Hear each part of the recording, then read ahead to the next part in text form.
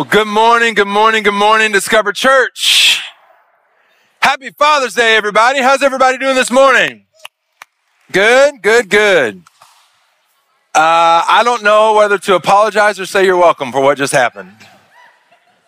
I do have to tell you, so we were talking about Chris doing that, and Chris is he is just the captain of dad jokes. Like, I have heard almost all of those over the course of the last 2 years of him being on staff.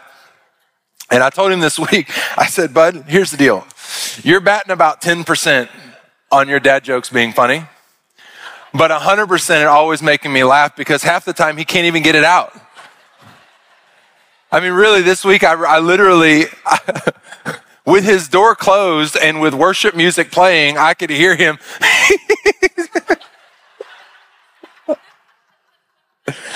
Anyway, Chris, I love it, man. Thanks for bringing a little laughter. It's okay to laugh in church, right?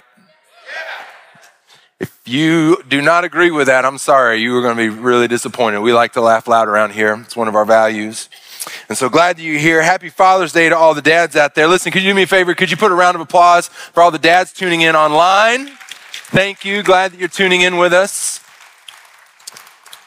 We are going to continue in our series by faith, but before we do, I'm going to bring a message today that it's going to connect and apply to everybody. But Dad, since it's Dad's Day, I want to start with something to kind of help laser focus in on something for us. I want you to think about dads. I want you to think about a time where your kids made you proud. I want you to think about a time where your kids did something and it just pleased you, something that caused you to just well up. Something that caused you to just be like, man, I love my kids so much. I am so proud of them. Maybe it was the first time that they smiled at you. Maybe it was that time that they served or helped somebody in need. Maybe it's because they did their chores without having to be asked. Maybe it's because they and their siblings actually were playing nice together. And you were on a road trip and you didn't have to say what every mom and dad has to say at some point in the road trip. I don't care who started it. I'll finish it. Maybe it's because your child went on to marry somebody awesome or make a great decision in their career or whatever it might be. I want you to think of a time where your child made you proud. Now listen, I get it. I understand that we are always, as parents, we're always supposed to be thankful and proud of our kids. But we can be honest in church, can't we? There are some times where they test the limits. There are some grown children in the room here, and perhaps you are here with your mom or your dad, and they're looking at you going, oh yeah, there were many times I thought about taking you out. I love these moments as a dad when my kids rode their bike without training wheels for the first time. The first time they got a hit in T-ball. And the first time that my daughter successfully landed a back walkover. The first time my son brought me a comic book that he had written and drawn and told me the story. I mean, these are the moments as a dad where you're just welling up with pride, and it's in those moments like, man, nothing else really matters. The question of whether or not you love your kid was never in question, but it's those moments where something happens on the inside of you where you just well up and bubble over with pride and joy. And it's like, man, I am so, of all the kids in the world that could have been mine, I am so glad that God gave you to me. These are the moments that make it worth it to be a parent. It's the things that sometimes we've got to hold on to help us get through some of those other moments. And I want to ask you a question today. Did you know that your heavenly Father will at times in your life look down upon you and have the same feeling about you? And as we continue in our series called By Faith, what I'm trying to do is I'm trying to help you learn how to approach and respond to the many different obstacles and opportunities in your life in a way that is pleasing to God and brings hope to you in the midst of hardship or difficulty. And we've been going through Hebrews chapter 11, and what we've been doing is we've been finding some of these heroes of the faith, and we've been jumping back into the earlier pages of the Bible to learn about these people. We're going to do that. We're going to continue that today as we study a man by the name of Enoch, who we are going to learn walked by faith. Now, Hebrews 11 chapter 5 says this: by faith, Enoch was taken away so that he did not see death. You read that correctly. Very interesting. We're going to learn more about that. He was taken away so that he did not see death and was not found because God had taken him. For before he was taken, he had this testimony that he pleased God. Man, I have to tell you, of all the epitaphs that may someday be written about me when I die, I can think of nothing better than for people to say, man, he pleased God. And in order for us to understand exactly how Enoch pleased God, we've got to go back and we've got to learn about Enoch, and we find him in the book of Genesis chapter 5. We're going to be in Genesis chapter 5 for a moment, and then we're going to go to probably the smallest book in the Bible called Jude, right before Revelation, and we're going to connect some dots there. And this is what the Bible says. I mean, Enoch pleased God in such a profound way. The Bible says Enoch never died. Check this out. Genesis 5, verse 21, it says, Enoch lived 65 years and begot Methuselah. It means that he had a son named Methuselah. And he begot Methuselah. Enoch walked with God 300 years and had sons and daughters. So all the days of Enoch were 365 years. I mean, up to this point in the very short paragraph of the life of Enoch that we get in Genesis, it's pretty ho-hum. I mean, except for the fact that he lived several hundred years and that kind of thing. That's a little weird. But generally speaking, it's pretty ho-hum. He lived, he had kids, and then his life ended. But the way that his life ended is so interesting because it says this in verse 24, and Enoch walked with God, and he was not, for God took him. He didn't die. There was no funeral. There was no will or executor for his estate. He was here and then gone. Now listen, I don't know how this happened, but I like to imagine things a little bit when I read the Bible because it helps me make sense of it. And most of my influence of imagining how Enoch was here and then gone has been heavily influenced by Hollywood. It has. And the things that run through my mind, you don't know they didn't happen this way, and so you can't prove me wrong. Perhaps it was like Marty McFly, jumping through time in the DeLorean, and Doc is standing there on the road with burning rubber tires. Like, you don't know that's not how it happened. Or maybe it was like Star Trek. Any Trekkies? And Captain Kirk just says, beam me up, Scotty. Maybe he did that. Maybe he was like, God, beam me up, God. Again, you don't know how it happened. You don't know it didn't happen that way. But my mind sometimes kind of runs wild with it. But what we do know is that Enoch was here, gone. That's weird. As a dad, there have been times where you've wondered if that's happened to your children. You're at a store, you're at a ballpark, you're at a swim meet like I was yesterday, and it's like you were here and now you're not. Where are you? If you've ever lost a child, you know the feeling of panic. Anybody ever lost a child? Anybody willing to admit that? Okay, we got some honest people. Wow.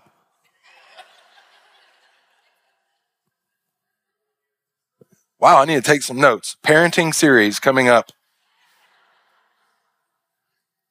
So this is a little weird. Here's the crazy thing. This isn't the only time in the Bible that this happens. We actually learn this happens another time in 2 Kings chapter 2 when the prophet Elijah is caught up in a whirlwind. He doesn't die. God just calls him up in a whirlwind. Again, like, I don't know if this was like Wizard of Oz, just caught up in the house just in a tornado and landed on the Wicked Witch of the East. I don't know. But Elijah gets caught up in a whirlwind and just boom, taken up into heaven with God. So this is weird, but it's not unprecedented. This happens a couple of times. And what's interesting is that whatever it was about Enoch is that he pleased God in such a way that God said, you know what, man? Death is not worthy of you. I'm going to bring you on up to me. I'm going to bring you on up into heaven. I want to connect a couple of dots here because I want to make sure that we're on the same track. So God takes Enoch up. Why does it say that God took him? Hebrews 11:5 says that God took him because he pleased God. He made God proud. How? What did it look like for Enoch to please God? Genesis 5:24 says that Enoch walked with God. How did Enoch walk with God? Well, we don't have a lot of clarity on this. We really get this one paragraph in the Old Testament, and we get a couple verses about Enoch in the New Testament. And in order to try to make sense of what it might have looked like for Enoch to walk with God, in order for us to be able to draw some parallels to our lives today, we've got to go all the way to the New Testament, to this really small book called Jude. Jude is a letter written to a group of churches and a group of Christians who have been infiltrated by these false teachers and by these disciples of this false religion.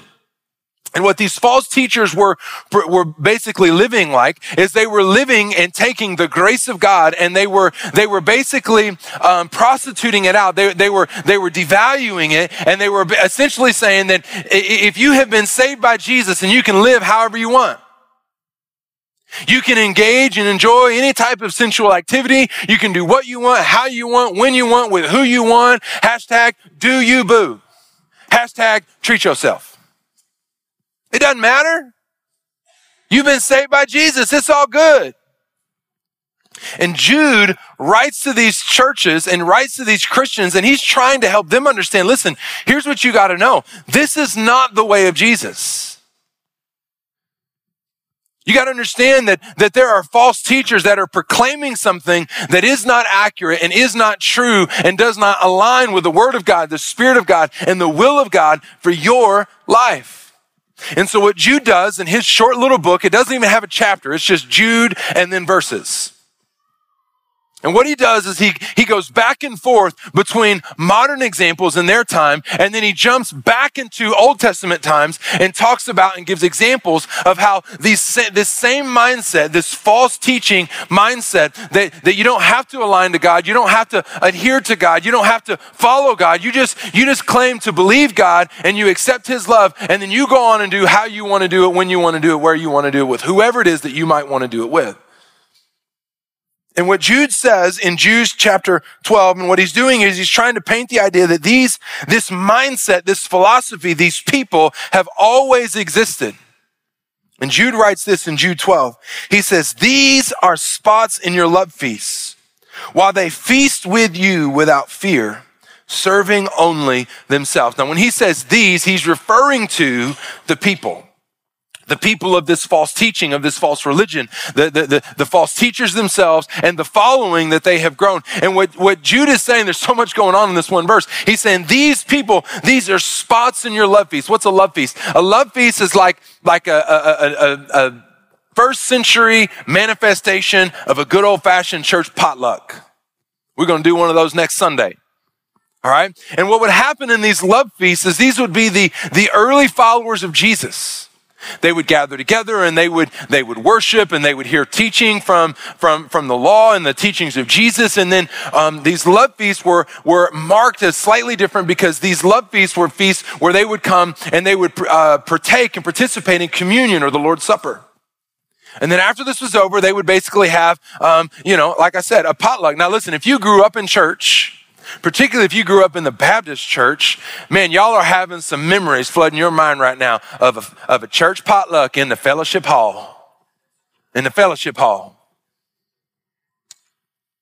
In my church growing up, it was a basketball gym. And there was 2 famous women in my church. And as I've come to learn, it seems like there's 2 famous women in every church. There's the lady who brings the side dish that people are almost literally spoon fighting in the dish for. And then there's the lady who brings the dish and nobody knows why she keeps bringing it. Because ain't nobody fighting over that dish. Maybe the reason why she does it now, actually, I'm just having a revelation right now in this very moment because I'm realizing and I don't do a lot of the cooking, but I can see it from my wife's perspective. Like if there's something that our family likes, but nobody else likes, she's probably thinking, you know what? I'm going to go ahead and make this now because ain't nobody going to eat it when I get there and I ain't going to have to cook tomorrow. Man, that's a Proverbs 31 woman right there.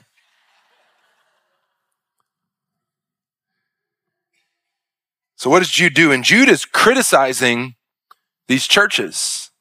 Notice what he says. He says, they've come into your love feast and they feast with you without fear. He said, listen, you have allowed these people to come in and to continue to advance and to continue to live and to continue to proclaim this false idea of relating to God and relating to Jesus. And what they're just allowed to be welcomed in the fellowship. And they don't have any fear of being told, hey, you can't teach that here. That's not the way of Jesus.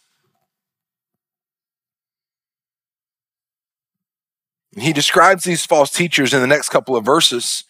And he describes their disciples with some pretty descriptive words. He says things like they are empty like clouds without water. These false teachers and the people who follow them, they're empty like a fruit tree at harvest time that had been previously taken up by the roots. All the other trees have fruit on them, but these trees do not because they have been dug up. He goes on to say that they are useless as raging waves and wandering stars. And they put on, basically what he's saying is they put on a good show, but there's absolutely no substance to their life. And these are the people who want all of the tangible benefits of being a part of the Jesus movement and being a part of the community of the church, but have no interest in subscribing to or aligning to the way of Jesus. They want to be able to participate and enjoy all of the things that Jesus' church should offer of friendliness and fellowship and companionship and support and encouragement and prayer and help in times of need. They want to be able to participate in all of that stuff, but they're not interested in aligning their lives to the message of Jesus. What they're interested in is they're interested in basically just being able to get as much as they need to be able to have a belief that maybe they cannot go to hell and go to heaven, but continue to live and do all the things that they want to do. We would refer to them in church circles, we would refer to them probably as a casual Christian, which I think is a really interesting phrase. I shared a message, a link this week, a clip this week on my social media of a pastor down in Texas named Matt Chandler who was delivering this whole message, and he was talking about how there is no category in the Bible for casual Christians. And it made me think, I think he's exactly right, and it kind of made me think like, where did that come from? Because you don't see in the Bible, you don't see the disciples as casual Christians. It made me think how there are things that we do as a society, we do kind of casually, right? Like the first thing that came into my mind was people who are casual drinkers, right? Like you don't need to drink, you don't have to drink, you're not addicted to it. It's not something that you really need, but if you're in the right setting or the right group of people, then you just kind of casually do it. It's not something that is a huge part of your identity, but in the right setting, sure, okay, I'll have a beer, I'll have this or whatever, right? And so you engage in casual drinking. And this isn't a message to try to condemn this and go into all the theology of what does the Bible say about drinking and all that good stuff. That'll be another message for another day. But here's the deal. It made me think about how so many times, and if we're not careful, that there are people who commit their lives, they make regular church attendance a part of what they do, or they maybe they don't make church attendance a part of what they do, but they have a consideration that, yeah, I'm a Christian, but in our mind and in our approach and the way that we live, it would be classified as nothing more than a casual Christian. If you're in the right situation with the right people, yeah, sure, I go to church, yeah, I'm a Christian, yeah, I even raise two hands a little much. Sometimes I'll do one. Sometimes I'll do the field goal. Sometimes I'll carry the baby. Sometimes I'll give the air hug, right? Like in worship. Right? And maybe sometimes I might even pray with or pray for somebody.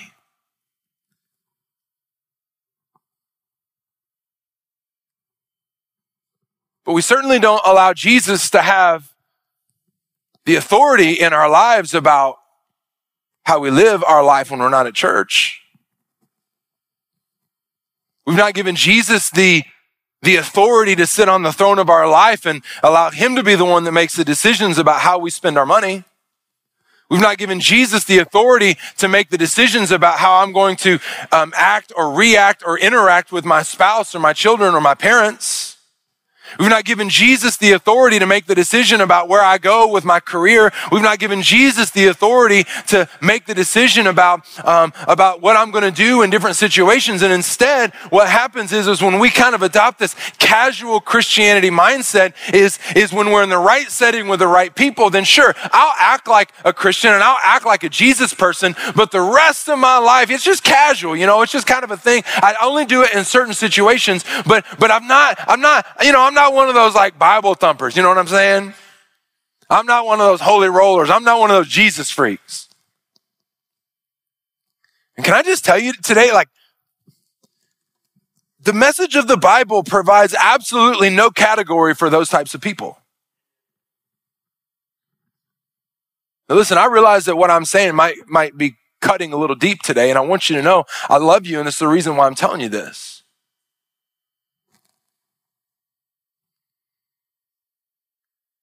I believe that you are either a follower of Jesus and you have been saved from your sin and are being sanctified, which is a fancy word of allowing Jesus to have the authority and the control in your life so that he can mold and shape and shift you to become more like him. You are either a follower of Jesus and you have been saved and you are being continually sanctified by him, or you are a denier of Christ.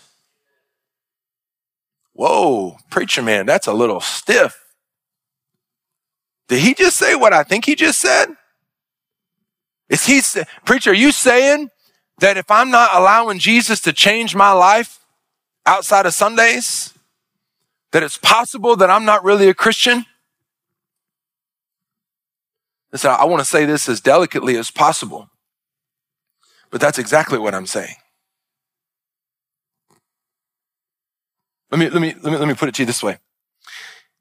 If you can deny the power of Christ to continually change your life, then you have probably never received the power of Christ to save your life. Listen, here's what I'm trying to get across. The work of the gospel of Jesus, the good news that Jesus came to this earth, lived a perfect life, died a death on the cross that every single person on the planet deserved, and in so doing took all of the wrath of God for all of the sin that you committed and I committed, and went to the grave, and on the third day came back from the grave. Like, the power of the gospel, the good news of what Jesus did, that by placing our faith in his death on the cross and his resurrection, that our sins can be forgiven and we can be set free and we can go into and walk into a growing relationship with God. The power of the gospel of Jesus does not end at the moment that you got saved. The power of the gospel of Christ only begins at the moment that you got saved. Listen, the point of the gospel is not so that you can just bypass hell and skip over the flames and goes, woo, I made it, I'm not going to hell. Listen, no, the power of the gospel begins there, but it continues to work in us, to shape us and mold us and to chisel away anything of our flesh, anything of our sinful nature, so that all that can be seen and all that is left is Christ in us, which is the hope of glory. This is the power of the work of Jesus in our life. And it never ends. We refer to this process as sanctification. And can I just tell you something, church? Sanctification is mostly not fun. Sanctification mostly hurts. Sanctification will sometimes have you feeling like God is beating up on you.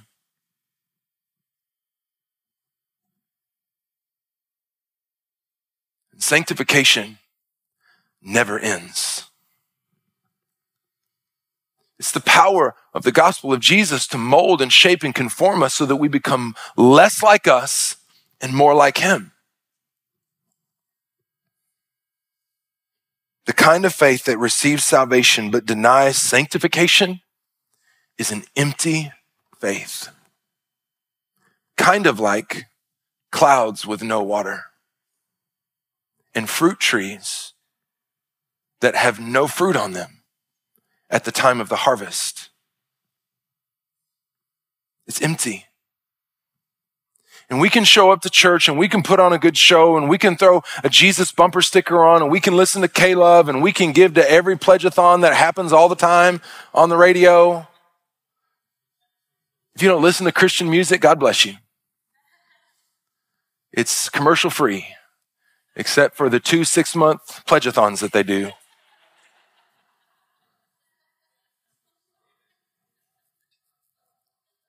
Some of you are like, Christian music?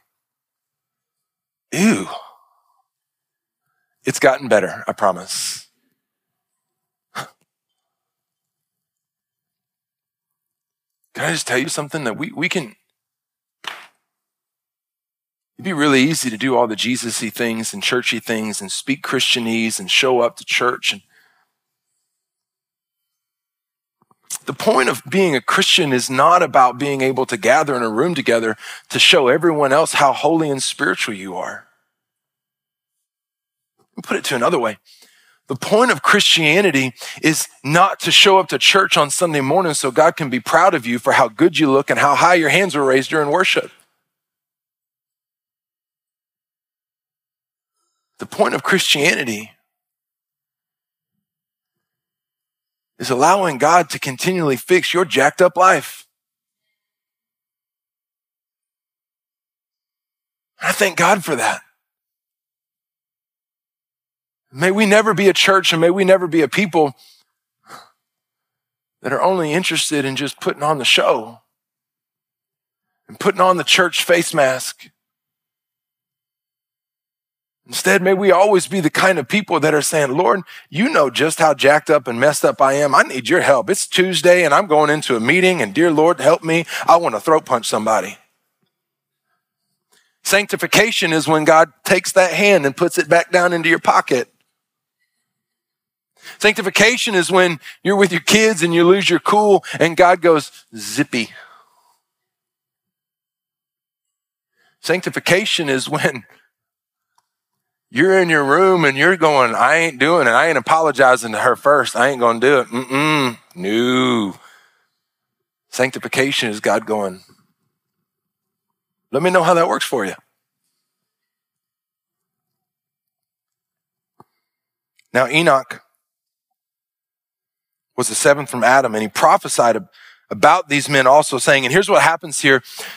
Jude quotes from a group of texts that are referred to in theological circles as the Apocrypha. The Apocrypha is a collection of ancient Jewish history books. They're not the Bible, but they are things that report oftentimes of things that happened in Bible times, and sometimes it includes some of the life and the actions of people that the Bible tells us about, and that's the case. The Apocrypha, one of the books of the Apocrypha, tells us about one of the things that Jude was famous for saying, and he says this. He says, behold, the Lord comes with 10,000 of his saints to execute judgment on all, to convict all who are ungodly among them of all their ungodly deeds, which they have committed in an ungodly way, and of all the harsh things which ungodly sinners have spoken against them.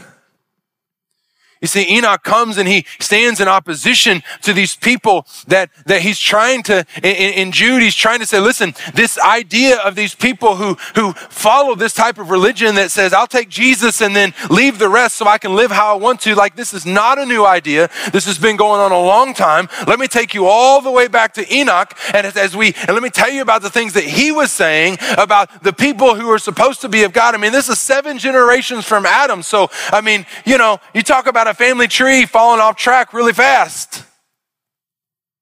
And Enoch is reported of prophesying about all these ungodly things that people are doing. And what he's doing is he's saying, listen, this is not the way of God. This is not how we're supposed to do things. And you need to know that God is not going to put up with this forever. At some point, God's going to say, listen, I'm not going to allow you to continue to defame me and defile me until I finally go in action against you.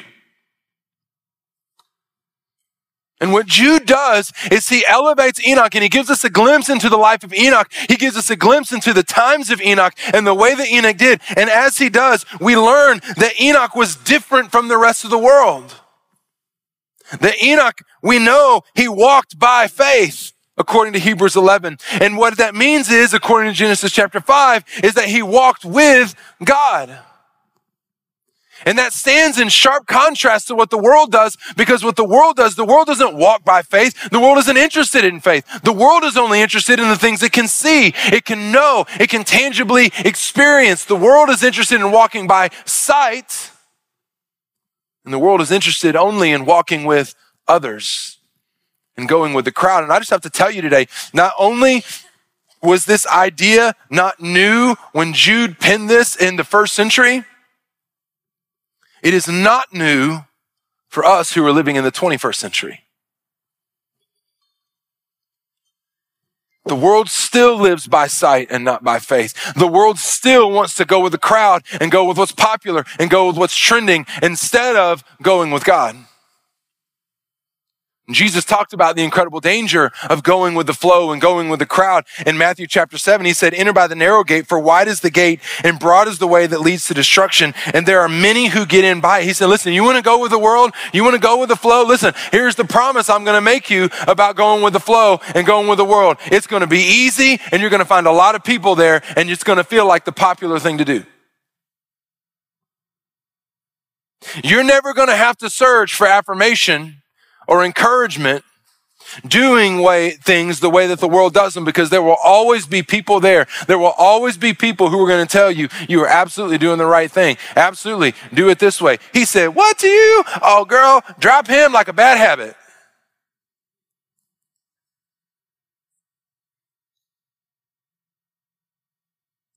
Jesus goes on to say this in verse 14. Because narrow is the gate and difficult is the way which leads to life, and there are few who find it. Jesus is making a promise. If you want to get to the place where life is truly abundant, it's going to be hard for you to find it. And it's going to be difficult to get there. But if you will commit yourself to doing things by faith and not by sight, if you will commit yourself by walking with God instead of walking with others, I promise you it'll be worth it. What does this look like? What does it look like in our time for us to walk with God? Well, what did it look like for Enoch? Verse 6, Hebrews 11:6, but without faith, it is impossible to please him. For he who comes to God must believe that he is, and that he is a rewarder of those things who diligently seek them. How do we become like Enoch? We have to be willing to do what Enoch did. We have to be willing to walk by faith and not by sight. What does that mean? Well, remember what faith is. Faith is believing something is so when it isn't so because God said it so. What God is saying is listen, you got to understand this. Anything that you do in your life that doesn't require faith, God might say, nice job. But it doesn't please him. He's not mad at you necessarily, but it doesn't please him. It's not a moment that's going to make him proud. You want to know how to please God? You want to know how to make God proud? God tells us right here, you want to please me? You want to make me proud? Do the things that require faith to get them done.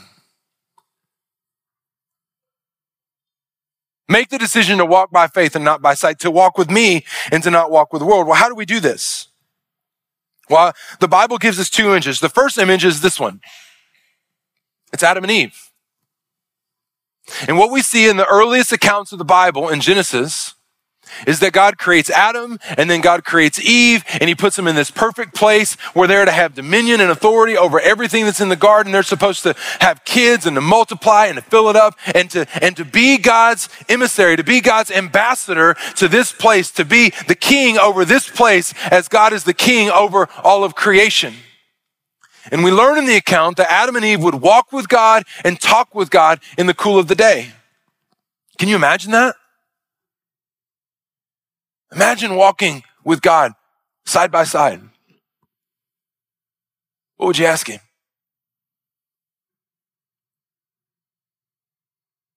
God, why did you make mosquitoes?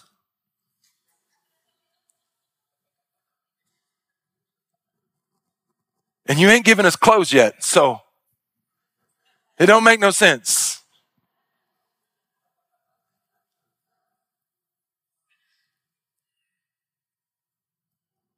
Adam and Eve walked with God and they talked with God. This is the image, this is the picture that God always had in mind with you. To be able to walk in fellowship and closeness and intimacy, to be able to give you a freedom and a space to be able to ask your questions, to bring your curiosities, and God would be there to answer those questions and answer every curiosity that you have. This is the image that God has been fighting for, by the way, since sin entered this human story and the human existence.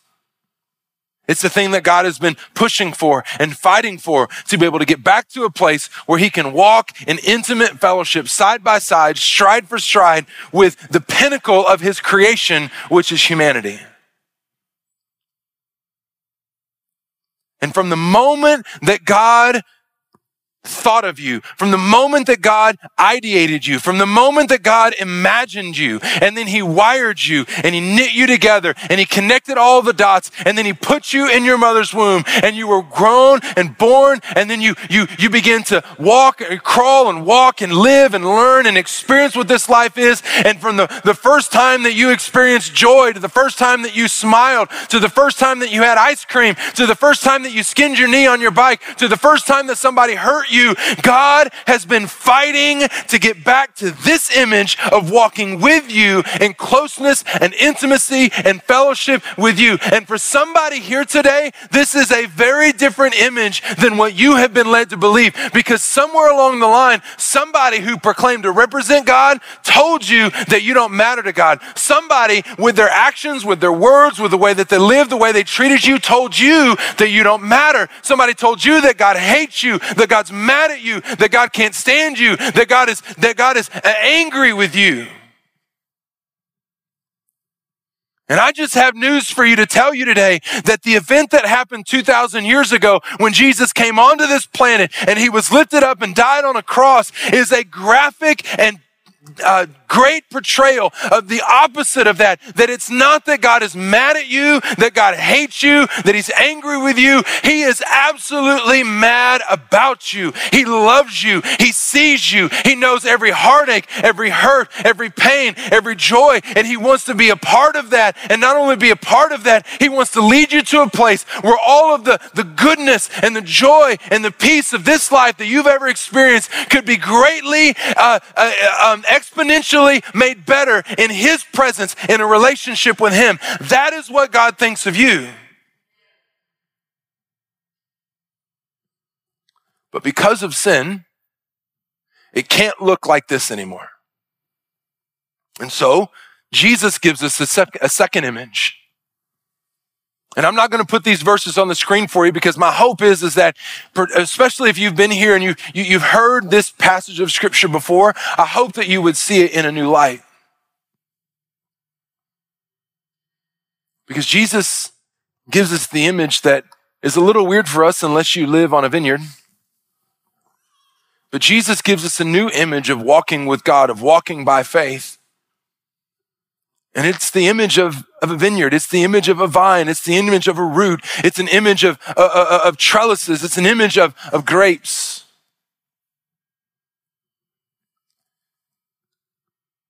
Jesus paints for us this image in John chapter 15. And he says this, he says, I am the true vine. You see this image where you see the middle vine coming down and it goes up and then it spreads out. This is the true vine. This is the source. This is the anchor. This is the thing that all of the fruit and the grapes comes from. He says, I am the true vine and my Father is the vine dresser. Every branch in me that does not bear fruit, he takes away. And every branch that bears fruit, he prunes that it may bear more fruit. He's saying,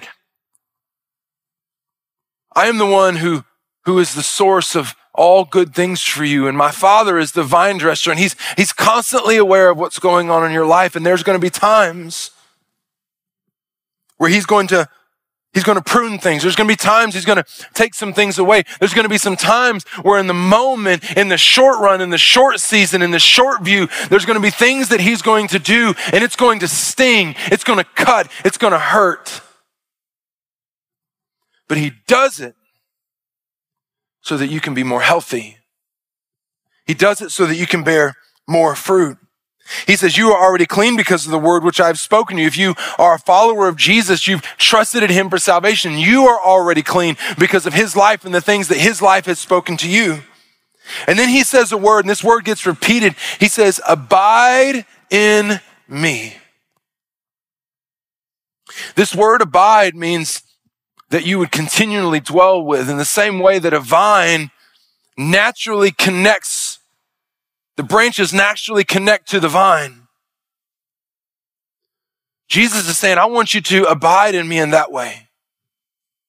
I want you to be connected to me. I want you to be rooted to me and to be anchored to me in such a way that to be apart from me would feel weird. It would feel awkward. It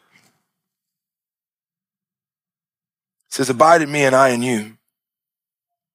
As the branch cannot bear fruit of itself unless it abides in the vine, neither can you unless you abide in me. Can I just speak to somebody today that somebody today is feeling frustrated that the effort of your work and the fruit of your life, it just doesn't seem to be producing. You don't feel like the fruit is there, and maybe there is some fruit, but the fruit is bitter and it just doesn't seem right, and life just seems like it's just not what it's supposed to be. Could I ask the question, how are you doing when it comes to abiding in Christ the way that the branch abides in the vine? Because apart from him, you can do no thing.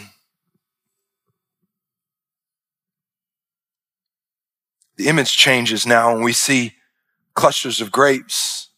This is the fruit of the vine in abundance. He says, if anyone does not abide in me, he is cast out as a branch and is withered.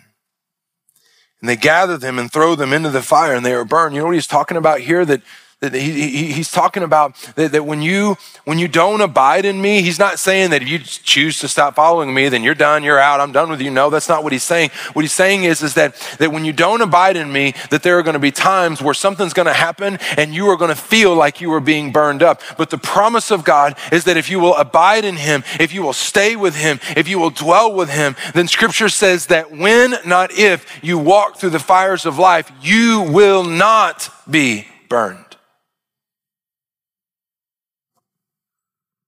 And if you abide in my words, and my words abide in you, you will ask what you desire and it shall be done for you. You know the reason why Jesus is making a blank check promise here? It's not for the reason that you're thinking. Jesus is making a blank check promise here because here's what Jesus knows. When you abide in him, your desires, your interests, your wants, and your requests begin to change. That's part of the byproduct of sanctification, by the way. And Jesus is saying, listen, I am so confident that your life will be so changed in great ways that when you abide in me, you can ask for whatever you want. Because your requests and your interests and your desires will be perfectly aligned with my interests and my desires for your life. Then he says, by this my Father is glorified, that you would bear much fruit. So you will be my disciples. What is the image here? It's not just a vine. It's not just a cluster of grapes. The image that Jesus wants us to see, the image that his disciples would have immediately understood. We're not just talking about a vine and a cluster of grapes. We're talking about an entire vineyard. As the Father loved me, I also have loved you. Abide in my love. Listen, if you are a follower of Jesus in this place today, how do you please the Father? How do you make God proud of you? You do that by walking by faith, by abiding in Jesus. Dads, let me talk to you for a second. How do you, as a dad, make your spiritual father, your heavenly Father, proud of you? When you choose to walk by faith, by abiding in Jesus. Dads, can I just tell you something today? The best thing, the best gift that you will ever give your children,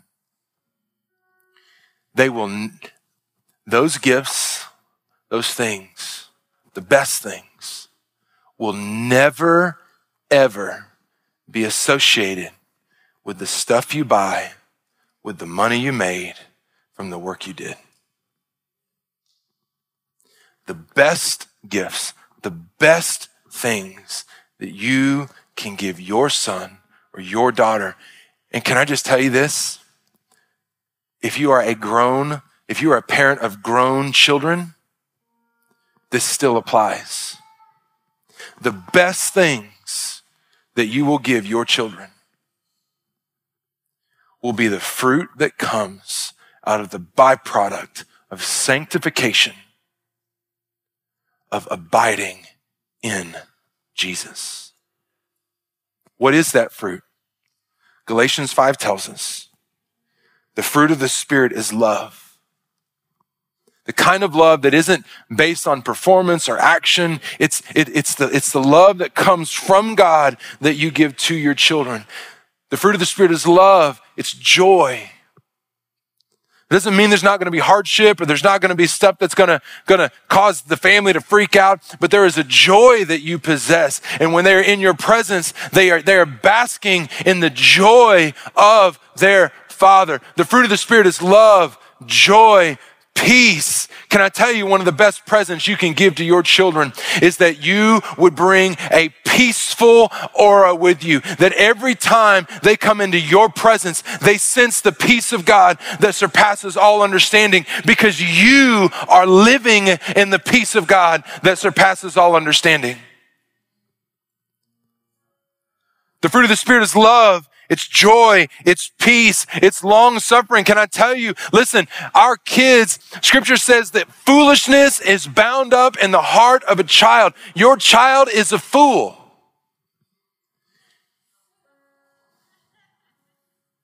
Some grown parents in the place today with the parents of grown kids are going, amen. One of the greatest gifts that you can give your child is to be willing and to be able to suffer along with them in their process of becoming who God wants them to be. Kindness is a fruit of the Spirit. Can I tell you how this is most often demonstrated from a father? It's not necessarily with physical affection. It's kindness that comes from your mouth.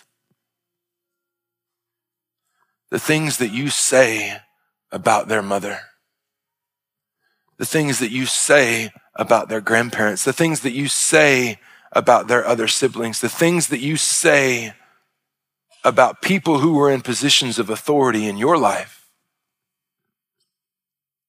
The fruit of the Spirit is kindness,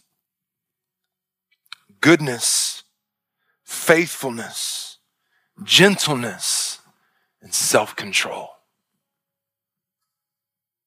The best things. Dad, the best things that you will ever give your kids will be the byproduct of these 9 fruits of the Spirit.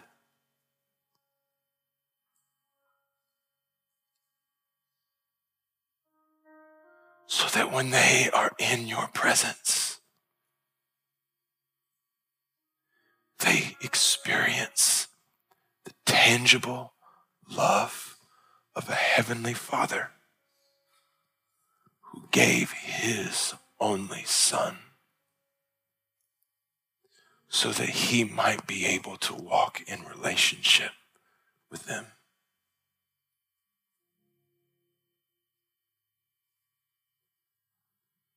So here's my question for you.